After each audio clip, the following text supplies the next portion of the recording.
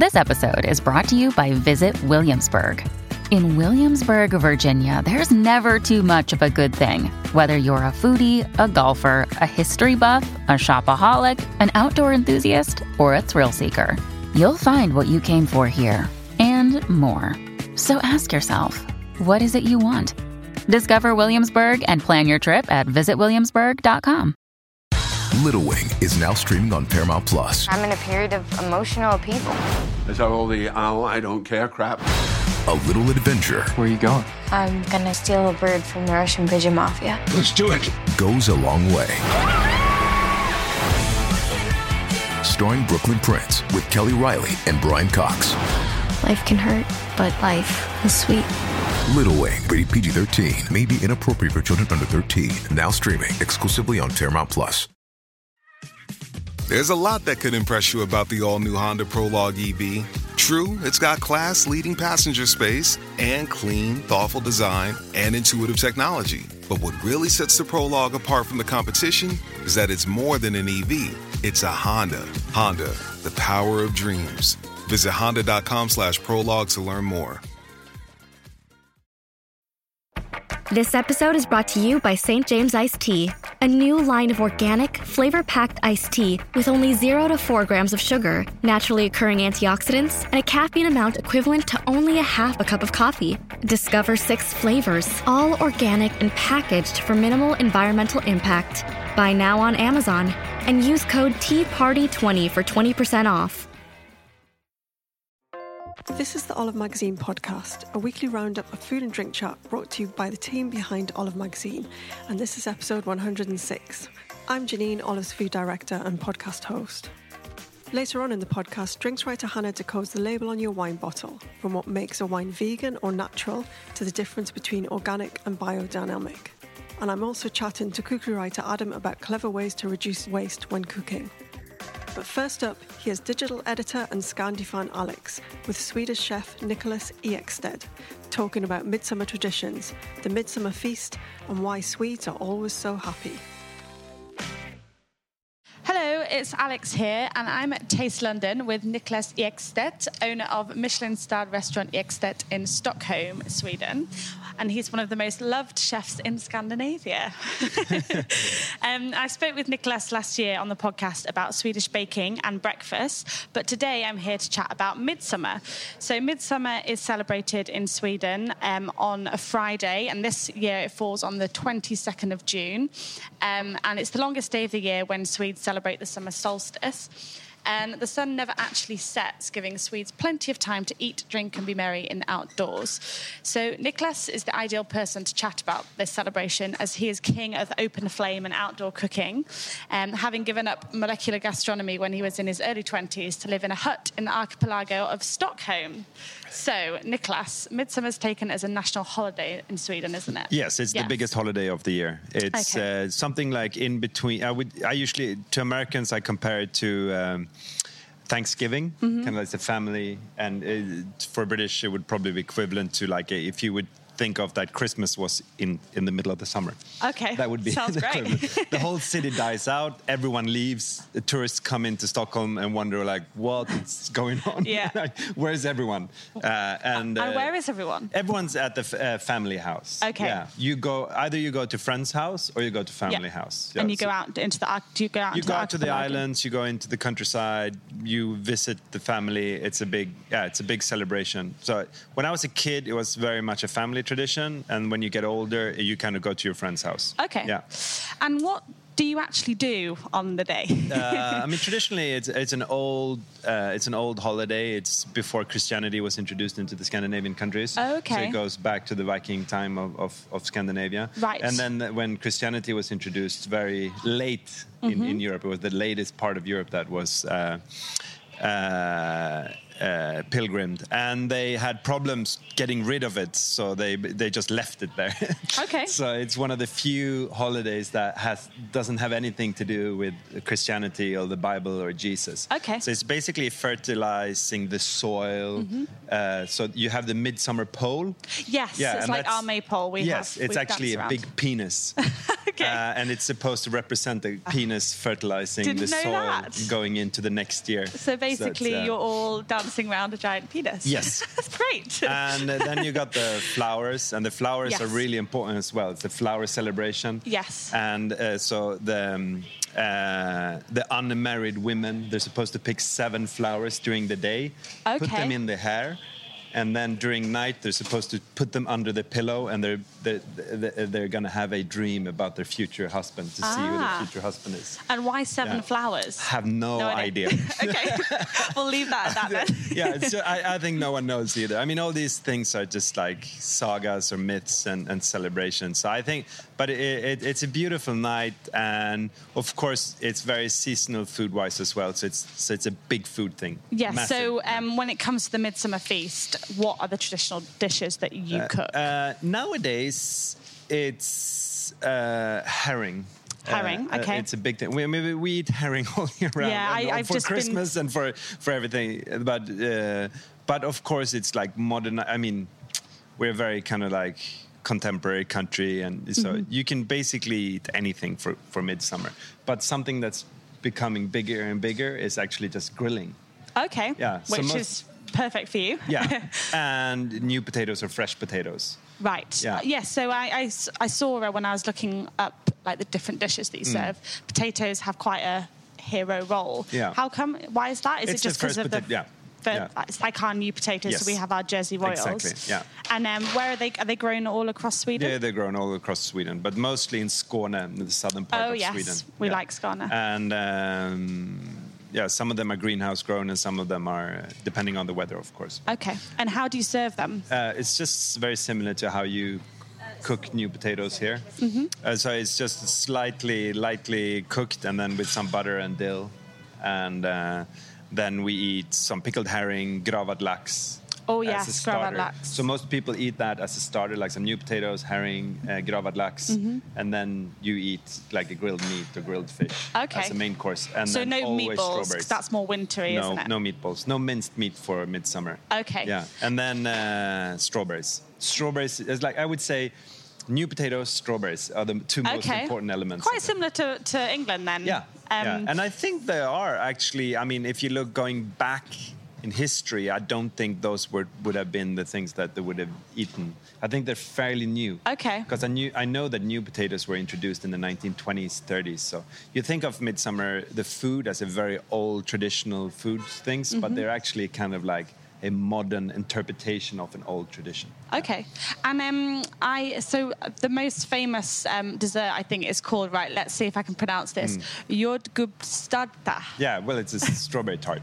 Is that how do you pronounce it? Jordgubbstårta. Okay. Yeah, torta really? is a tart, and jordgubbar is strawberries. Okay. Yeah. And that's just, do you just use strawberries, or is there anything else? Yeah, no, I mean, usually you bring, so it's kind of like, it's everyone brings something with them for the party. So someone brings the strawberry cake, some people bring the drinks, some people bring the herring. So and then everyone gathers around. Like nice, that sounds great. And speaking of the drinks, it's very much a drinking. Yes, because it's always on a Friday. Okay. So I don't really know why. You have the Friday. You have the next day off, don't you? Yeah, but it's a Saturday anyway. Right. But back in the days, it used to be. When people used to work on Saturday, they used to take the Saturday off as well. But most people take the Friday off and the Thursday off as well. It's the biggest kind of like long weekend at the year. And do you sing Helango? Yes. You sing songs and drink. Yeah, so it's a drinking, singing, eating night. Okay, and you have snaps Yeah, then? snaps, yeah, flavored vodka. But kids and the young generation of Sweden don't drink as much as the older generation. So you can really... So you mean as in like the 18, 19-year-olds? No, I mean even like 20, 30, and the people that are in the 20s and 30s. So it's much of a generation thing. Well, how come that is? Do we know? I think snaps and vodka is like, it's part of my parents' generation. Okay, and the new generation is more like wine and beer. Yeah, because Skåne has some really nice wines, doesn't it? Yeah, it has that new wine generation, the organic wines, natural wines, all that kind of like quality beer and handcrafted beers and all that. So, so the new generation is more of like, it's a different type drinkers. Yeah. My parents' generation would drink like cheap beer. Okay. And strong vodka or flavored vodka and bitters and bitter vodka and all these types of different snaps. While the new generation drink maybe one or two, but it's not the main beverage, kind of like. Yeah, I recently went, a couple of weekends ago, I went to Gothenburg and then drove up the West Swedish coast, which was absolutely amazing in Orust and everywhere. Yeah. And I'm actually going to do an article about that online, so everyone should check that out. But yeah, it was absolutely amazing. Also, the amount of craft beers in Gothenburg was incredible. There's so many microbreweries. Too many. I can't keep up anymore. I really like Omnipolus. Yeah. They've come over from Stockholm to Gothenburg. Yeah. So yeah, that's a really great brewery to check out. So it sounds like the Swedes are onto something good and know how to celebrate and be happy. And yeah, my cousin moved to Stockholm just before Brexit happened, and on that dreadful day of the result, he put on his Instagram a photo of hundreds of people dancing in a field around a pole, and the caption was, "Meanwhile in Sweden." And I was like, damn you. Yeah. And it certainly made me want to move there. Yeah. But you're publishing a book called Happy Food, aren't you, that comes out in the UK on the 23rd of August. Yeah. And that's basically to help teach people how eating can lift your mood and bring joy. So that seems very apt for the and fitting for the midsummer festivals. Yeah, can you exactly. Quickly tell us your top 3 tips of how eating can make us happy? Eat a broad variety of food. You know, the problem is if you have food in just one way, you end up miserable. Right. Yes. So just broaden your spectrum, and then like when you go shopping, add a lot of color to your basket. Yeah. And also the same thing, when you're shopping, try to buy as many different things as possible. The modern kind of Western diet has turned into this very kind of like people know like 3-4 recipes and they stick with them. Yeah, true. Yeah. So we need to broaden that, and then always eat vegetables with your food. Yeah. You can eat meat, you can eat fish, you can eat whatever you want, but as long as you bring a lot of vegetables into your meal. Okay. And eat more fermented things to get your gut bacteria going. Okay. So try not to eat like pasteurized things. Try to eat things with funky things. Yeah. Funky food. Funky food. We've actually got a guide to fermenting on the website on olivemagazine.com, so everyone can try and make their own. But there's a huge movement at the moment for fermenting and pickling, and like Scully, for example, one of the new restaurants in London, they've got a whole wall of shelves, and it's just got like dozens and dozens of jars with all different colours of pickling funky foods. It's beautiful. Yeah. Yeah, and it really happened. There's something going on when you eat it. So yeah. Wow. Cool. Well, thanks for that. And I think you're now going to do 2 lunches, aren't you, at Taste of London? So I am. I'll leave you to get on with that. Yeah, it's been a busy week. Busy week in London, but I'm loving it. And it looks like the weather is clearing up as well. So hopefully. We're going to have it's currently a great raining. day. Yeah. Thanks for having me. Glad of midsummer and thank happy you. eating. Thank you. I love your magazine as well. It's really nice. Good. Thank you. Yeah.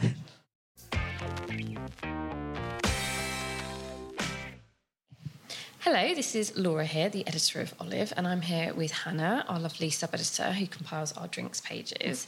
Hannah, we had a really interesting wine column in our new issue, which is out for June, and it was about what's in our wine bottles, which sounds like a stupid thing because they're labelled. They tell us the grape, the terroir, the winemaker, the vintage. So we know what's in the wine bottle, right?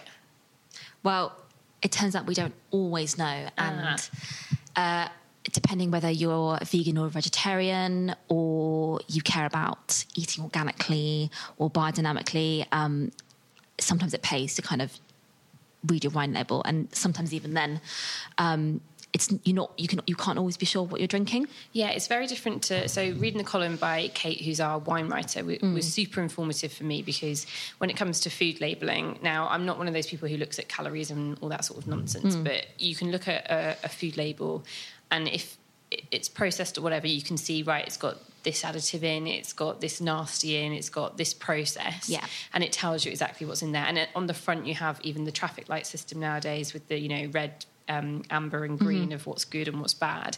But with the wine labels, Kate was telling us, is that they don't list any additives that are added. So you think it's just grapes in there, but it's not. It's actually not. So, as you said, you can read a food label and you can make a reasonably informed choice about, what you want to buy, what you want to eat. Not the case with wine labels. It's quite shocking, actually, isn't it? Definitely. I think the law requires only sulfur dioxide to be listed on a wine label, and sulfur dioxide is used in all wines to stop things, to help with things like, I think it's a natural product of the fermentation process. That's the only thing that you're meant to label, but the EU permits something like 50 other additives. Which is quite scary. Which you can be added in anything from oak chips to sweeteners to enzymes. And I'm sure some of them have a place and they're perfectly fine. We're not saying that they're all safe. nasty, but... No, but it's interesting that you don't know what necessarily is in your wine. And I think sulfites get a bit of a bad press of that they give you this massive, they often say, this wine's got no sulfites, and so you'll not get a hangover, which isn't necessarily true, is it? And then they shouldn't be seen as this bad thing. No. I mean, Kate gave it quite an interesting stat, didn't she, on the amount of people who actually have an allergy to that additive. Yeah, she said fewer than 1%. Yeah, so don't use that excuse anymore for your hangover. It might be the case, but it might be excess. It might be that you had 4 glasses of wine. Yes. Yeah, exactly. And I think she actually said that there might be other, the other additives might be a more likely culprit, particularly when it comes to mass-produced wines. So some of the additives I mentioned before, things like colorants and sweeteners was a surprising one for me, and a shame. And it kind of figures you can perhaps taste that in certain wines. If you're like, oh, this doesn't taste quite right, or it's cloying or whatever, there might be a little culprit hiding behind the wine label. So what do we do if we don't want to have all these things lurking? Not necessarily bad things, but things that we don't know about in the wine label. Or at least if you just want to know a bit more about what you're buying. Well, one very easy solution is to head to Co-op Food. Okay. It was the first supermarket to list all ingredients on its wine labels, which it has actually been doing since 1999. They're so progressive. Yeah. Co-op are great. I am a big fan, Definitely. from their fair trade chocolate, things like that. I just think they think, and I like that kind of consciousness that they have. Yeah, and they've been thinking like that for a long time as well. Yeah. So again, that's a great place to start. It also recently launched 100 new vegan wines. Yeah, because the other thing is, I'm sure vegans are well aware that lots of wines aren't vegan, but for Joe Public, I didn't know until recently that wine contained this kind of is it a fish bladder, or there's certain filtration processes. I think it's called fining, and it's the same for things like beer, but most wine producers will use things like egg whites or fish bladders, fish swim bladders. I think. There's a difference, apparently, to basically filter out some of the bits and bobs, like things like sediment. Yeah, it's just make it a more refined, clear, pure wine. So that's why sometimes when you have what we're going to talk about now with the natural wines or biodynamics, sometimes they're slightly cloudy, and that can be because they're not filtered. Yes, and any wine that's labelled unfiltered should also be vegan. But if they are filtered and they're also labelled vegan or vegetarian, and they should be labelled on the wine bottle if they are, I think they use things like plant proteins to filter it out. So there is technology and alternatives, definitely, which is good for those that care about those things. Fantastic. Okay, so Co-op Food, big massive tick there. Yeah. What else? So something else to be aware of is everyone would have seen bottles of wine which are labelled as being organic or biodynamic. Very trendy buzzwords at the definitely. Difference between organic and biodynamic, it's a little bit hazy, but generally both organic and biodynamic wines are grown without the use of things like artificial pesticides, less additives added to the wine. But generally with biodynamic wines, it can get a little... it's all to do with the moon, isn't it? Yes, I feel like there are some mentions of lunar cycles, but generally the idea is that the grower will treat the whole vineyard as like an ecosystem. Yeah, so it's in tune with nature, isn't it? Right? Yeah, I mean, it's still like a good concept, even though some of the ideas are potentially less scientific. Yeah, I think my understanding of it, which is probably not a very good one, but it's just that they are going back to kind of really ancient principles of how to create wine. So, they've gone full cycle, gone through all the technology and the efficient farming and all those sorts of things, and artificial help through fertilizers and pesticides and all those sorts of things, and literally going right back to the land and the moon and the sun and working out how all of those things produce a great grape and a great wine, which is no bad thing. They're definitely a certain type of wine, and they taste very different. Yes. But I really enjoy them, and there's no bad thing to me if they're kind of natural. Yes, well, natural wine. So that's, again, a very trendy buzzword at the moment. If you haven't really heard of the term, Laura kind of sort of covered it just now, but essentially they're called low intervention wines as well. So, again, bringing wine back to how it used to be made. So not adding lots of extra additives, not adding processes to make it taste different. The idea that it's usually fermented with whatever yeasts are in the wine. Sometimes wines, there's a term called spontaneous fermentation, where it's kind of just left to do its thing. As nature intended. Yes. And as Laura said, natural wines do taste quite different to what you'd expect. It can be a bit of a shock if you haven't had it before. Generally, a good natural wine will taste quite fresh, quite wild. There is a bit of funk to it, doesn't it? There's a bit of a funk to it, which when it's good is great, but when it's bad, it can taste quite, there's a term called mousy, so it's quite sort of... I get that, You can probably guess how it would taste, a bit of a barnyard. So that's, I mean, it's quite tricky to produce natural wine, because which is why you don't usually find it in supermarkets, because it's hard to get hold of large quantities, mainly because the process is more unpredictable and more things, so obviously it's harder to kind of maintain. But if you do like... we'll go through we've got some recommendations for you now, but generally check out small independent wine shops and places like Sage and Wild in Hackney, which is a really great wine bar, which specialises in all sorts, but you'll be able to find some nice we've actually got, we're obviously just touching the surface of a massive subject here, but if you have a look on olivemagazine.com, Kate Hawkins, our wine writer, who's absolutely fantastic, she's got loads of different columns from previous months in the magazine that we've uploaded online that go into more detail about what a natural wine is, all these sorts of things, so you can find out a bit more about it. And she'll just go into a lot more detail and obviously give her recommendations as well. And talking of great wine bars, because I think that's the other thing that this column really touches on, is it's about having conversations. It's not necessarily just going, that's a pretty label, which, trust me, we've all done, but not just going, that's a pretty label, I'll have that, or just going through the same wine that you go for every week because it's on offer or whatever, which is totally cool. But it's having a conversation. It's going into a wine shop. It's going into a wine bar and saying, talk to me about this wine. Tell me what's in it. Tell me who grew it. Tell me what it tastes like. And we've got a big feature online as well of some really cool wine bars across the country that you can do that in and actually have a great plate of food too. So just a little plug for those, because I think they're really useful features online. But anyway, let's get back to this. And so we're talking about wines that tell us what we need to know, and they're blooming delicious as well. We've got some recommendations. It's always the most important thing. Yes. So Kate's made a few recommendations. The first one is Majestic's first natural wine. That's great news. And quite natural. A lot of natural wines can be on the slightly pricier side. Yeah. But actually, again, because they're smaller batch, smaller makers. Definitely. But this is actually not too bad. It's $11.99, which is a decent price. Yeah, definitely in the affordable range. Yeah. It's called Le Naturel, and it's a Grenache-based blend that is very fresh and fruity, with no added sulfites, and it's also suitable for vegans. Great. Unusually for a red, it's actually it's served slightly chilled. Okay, nice. So perfect for this time of year? Yes, perfect summer drink. And moving on to a very summery wine. I'm probably going to butcher the pronunciation, so just forgive me.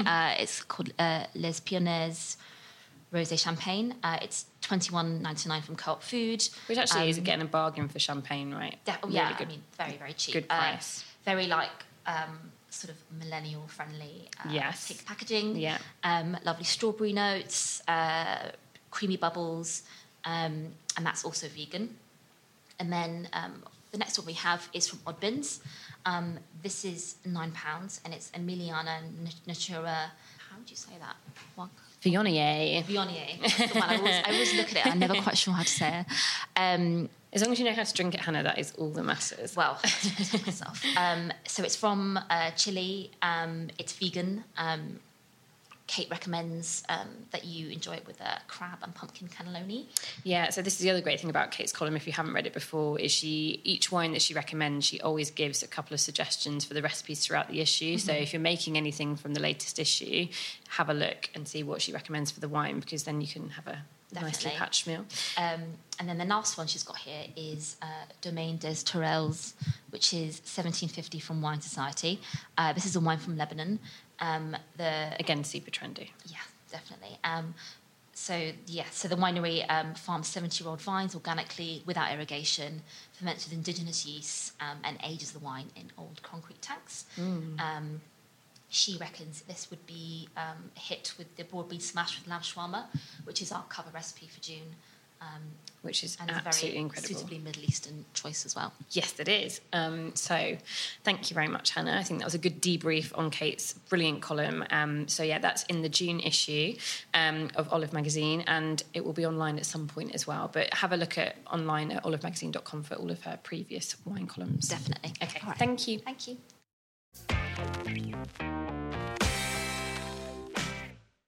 So I'm here today with cookie writer Adam. Hello. And we're talking about the brand spanking new June issue on shelves now. Yeah. And you've got a brilliant feature called Waste Not, Want Not, which is unsurprisingly about waste. Yes. How not to waste. How not to waste. Yeah. And it's a cooking feature, as in it's recipes and how to get the best out of everything. Yeah. So where did that, obviously June is kind of our eco issue or no waste issue. So we're really thinking about the processes, how we work in the test kitchen, how we use ingredients. And I think your brief was just to come up with 3 recipes that used the whole thing, whatever the whole thing is. So, talk us through the recipes. Yeah, so I sort of approached it from two angles. So the first one was utilising the whole ingredient. So I wrote the Middle Eastern roast carrot recipe, which utilised the tops as well as the actual root itself, because they're perfectly edible. Most people, and if you see them at good supermarkets, farmers markets, and that sort of thing, and most people would just lump them off and then use the root as And that's because they're used to getting them in packets without the tops on. Yeah. Presumably that is because when you go in a supermarket and you see a packet of carrots, if they left the tops on, they'd probably deteriorate a little bit easier. Yeah, it is. It's as simple as that, really. A lot of vegetables that have a top like that, like beetroot, have that as well. But if you find the bulbs in the roots in the supermarket, they've pretty much always got them taken off because they will deteriorate at a much faster rate than the actual root itself. Yeah. So they look like they're it would give you the impression that the beetroot is not fresh, but actually it's the leaves that deteriorate, but actually the root is still perfectly good itself. And really, it's kind of it's a guide to if you've got the time and you've got the inclination to do it and you want to seek them out. The carrots that you're going to get with the tops on are going to be fresh out of the ground as well, rather than from a deep store where they've been buried in sand for months on end potentially. Or so if if you're interested in pursuing that and thinking about the way that where that food's come from, then actually the tops are a lovely indication that definitely it'd be lifting at the gills of a fish or looking at the eyes. If the tops are in beautiful condition, that means it's not come out of the ground that long ago. And you can use that as well. Yeah. And so I decided to. So you've gone Middle Eastern roots. So you've got a dukkha, which is a condiment. Yeah, it's like a herb, spice, nut sort of mix. Different regions have different ones. I went to Jordan a few years ago, and theirs was completely different to anything that I'd seen before. Really? It was it was mad. Had loads of sesame seeds. Was spicy. Wasn't as rough. It was quite well blended in a lot of places. But it's kind of like that thing in the table where it's everywhere. It's always on the table with za'atar as well, and people just put it on literally everything. So with yours, it's a mix of we've got coriander, fennel, peppercorns, sesame seeds, cumin, and then hazelnuts provide the nut element. It's really lovely, and it's actually a great way just to kind of, you can just make it keep it in a little pot. Yeah, I'll keep for ages. Sprinkle that on. And then how did you make the pesto. Well, it's kind of a yogurty, isn't it? It's like a green yogurt. So basically it's like the tops are very herbaceous. So I basically just used, and if you look at the picture, they do almost look like dill. They're like that sort of very I thought fine. It was dill. Yeah, you think I changed it on dill? Yeah. I know. When I was proofing it, I figured out, I was like, that's not carrot top, that's dill. But actually, they've got these lovely little feathery, Yeah. So yeah, like a really green, vibrant, herbaceous flavour.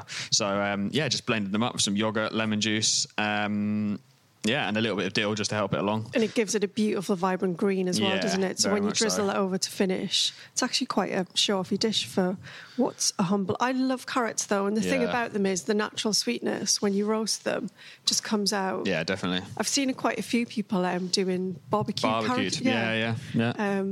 So this year's top veg... Forget about kale. Get your carrots on the barbie. Good carrots. Yeah, definitely. And make this little dukkha and yogurt to go with it. Yeah, because you could blend that. You could make your dukkha and your herb dressing before, and then just at barbecue, chuck them on the barbecue. Whack it on there. Yeah, cool. That'd be cool. And then let's talk about the chicken, because we love chicken. Everyone loves chicken. I had roast chicken at the weekend, and even though I probably will eat more of the chicken than most people, you were kind of... I think your viewpoint was how can we like make every single part brilliant in this and like take it and make the best of it. Yeah, so I basically wanted to. So basically, this is like almost like the nose to tail. Well, obviously not nose to tail, but sort of utilising all of it in one dish that wasn't just a roast chicken. So although you do pretty much roast it in several ways, but you take off the... So what's the dish? Name the dish. So it's a whole chicken shoyu ramen. So a shoyu ramen is like a soy based as opposed to like a fatty pork based one. So it's a little bit lighter. It's a bit cleaner. It's a weekend project, isn't it? Yes. I mean, it took me... Well, yeah, it takes a good few hours, basically. There's no denying that. I would say, like, in Olive, for the most part, our recipes are really... although they're like flavour packed and clever and inventive, we don't really do the like 3-day project recipes, and this isn't a 3-day project, but it's, you have to spend a little bit of time doing it, and that's nice. It's kind of respectful to the bird as well. It completely, but also it might say it takes 5 hours, but actually when you're roasting the chicken bones, you can go off and do something for an hour, come back, set a timer, come back, and then when you put everything in to make the stock to simmer for a couple of hours, you can go out, do whatever, because it's not going to go wrong. It's just 3 litres of water with some chicken bones in it and some other stuff. So talk us through the process of how you put it together, because it's quite interesting as well. Yeah, so basically you joint... Well, you take the legs off the chicken. Take the legs off first. Yeah, always. Set them aside. Yeah. And then take the breasts off. Yeah.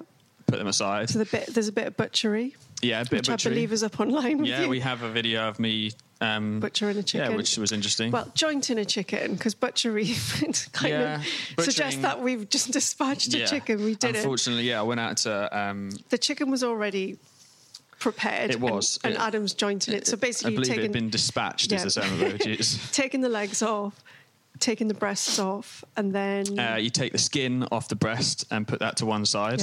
And then you wrap your breast, put them in the fridge, because you don't need them until later. And then you roast your carcass, your legs, and the skin. So the skin's crisp. Once that's crisp, put it to one side. And then the legs put to one side, the carcass put into a stock pot to make like a nice bright brown chicken. And you've already roasted it, so you get all that lovely flavour. So you get all that flavour, all that deep flavour. And then you pick all the chicken, like the leg meat off the chicken legs. Just repeating myself. Put that to one side, and then you can put the leg bones into the stock, cool. with like some shiitake mushrooms and all that sort of. So you're making like that really deep savoury stock. Exactly. That's a backbone of your ramen. Yeah. So the stock's like all important. So that's the best bit, really. It's the thing that brings it all together. And then you like a bit later on, you mix that picked leg meat with miso, and then you fry that at the end. So you've got like this crispy umami bomb thing that just goes in the middle and sort of stir it through, and it sort of acts a little bit like a tonkotsu, like the pork fat, so it just adds that sort of richness at the end that the pork fat sort of does, that like coats your mouth a little bit and adds a bit of richness. It's quite soft, the meat, isn't it? So it sort of melds in a bit with the stock as well. Exactly. Lovely.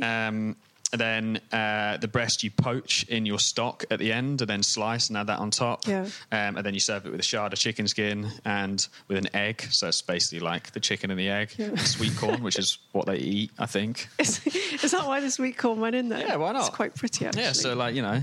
I have to say, like, I roasted chicken at the weekend, and I love the skin, and I love the idea of, I think Max did it in his Christmas sandwich as well, taking the chicken or turkey skin and then re-cooking it so it just goes super and it is like a shard, isn't it? Yeah. It's like glass. By the end you can see through it. Mm-hmm. And the amount of like sort of flavour and salt and fat that's in that is just my mouth is watering just thinking about it. It's just before lunch for us, so yeah, but I'm starving. That is an incredible and seriously worth doing if you're looking for something where, you know, it's not going to completely do your head in, but if you follow it, it will work, and your friends will love you. So definitely, and it says 5 hours, but you know, 3 hours of that you're just putting something on. It's like a pottering 5 hours, isn't it? Exactly. It's only like the last half an hour when you have a little bit of more mayhem. Ramen mayhem. Ramen mayhem, yeah. Cool.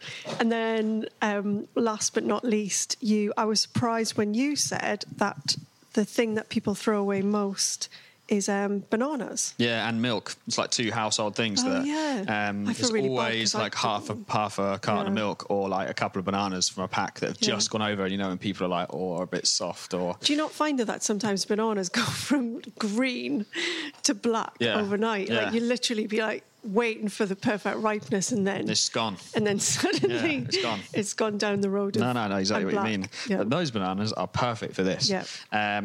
So this is kind of like the other angle that I approached the waste from. So this is just the actual whole product being wasted as an excess sort of thing. You know, you buy 6 bananas, but actually they only eat 4. Like 4 only get eaten during the week, and then you've got like 2, or that half carton of milk that you sort of always end up throwing out. Yeah. So I wanted to utilise them. So I did sort of like a basic. So I roasted the bananas in, just made like a caramel, then roasted it. Nice. And then made a caramel, took the bananas out, made like a caramel sauce with some butter and double cream. And then just make like a normal custard with milk and using condensed milk to sort of stabilise. Enrich it a bit, and enrich it. Churned that blended the bananas, churned it with the milk, and then sort of swirled the caramel sauce through it. And it is quite simple, really, once you put it all together, isn't it? Yeah. And then that will keep in your freezer forever. Because I think that's the other thing that I do a lot with bananas is as soon as I start seeing them on the turn, I just chop them up and put them in the freezer for smoothies. Or give them to my dog because he likes eating a frozen banana bit. Why not? It's good for them. It's good for them, and they love it. But because bananas are one of the things I think just was going to talk briefly about, because you've got another thing in the issue, which is a pavlova recipe, and it made me think, so that's great for your frozen, because we always say like freeze your egg whites, and I never used to do it, but I do now, and actually what freezing the egg whites does is it kind of slightly starts breaking it down so you can whip your meringue up quite easily from frozen whites. It does work. Yeah, definitely. My mum would absolutely swear by that. Yeah. She's always like, looking forward to doing something. She's like, that'll make up 8 egg whites, which I can make this like classic. So she's my hero. She's my freezer hero. Yeah. Because I think in cooking as well, we talked a lot about how, you know, your freezer should be just an extension of your store cupboard, and like just definitely think of it like that. You know, don't chuck stuff away. If you've got if you had leftover carrots, like maybe cut them down into manageable size, put them in a bag, and next time you're doing a stew or something, you can just add those carrots straight into it, and you're not thinking, I've got these carrots, but they're whole and they're frozen, and I can't be bothered to wait for them to defrost. I think that's make it as convenient for yourself before you start, and then cutting the bananas up into little chunks, then you can just shove them straight in the smoothies. Yeah. Whereas you freeze your bananas whole. Yeah. The more it's more likely just going to be a stopgap on the way to the bin. Yeah. But so great ideas for waste in this issue. So that's June issue, which is out right now. Please go get it. Go check out Adam's Joint in a Chicken video on YouTube and on our olivemagazine.com as well. And go make that crazy Please ramen. Make that ramen, because it is lovely. All right. Thanks very much, Adam. See you later. So that was the Olive Magazine podcast. If you like this episode, please head over to iTunes and leave a review. We'd love to hear from you. For more information on things in this episode, you can visit our website, olivemagazine.com. And you can pick up a copy of our brand new June issue now, or go download the app version. Bye for now, and we'll be back next week with more food and drink chat.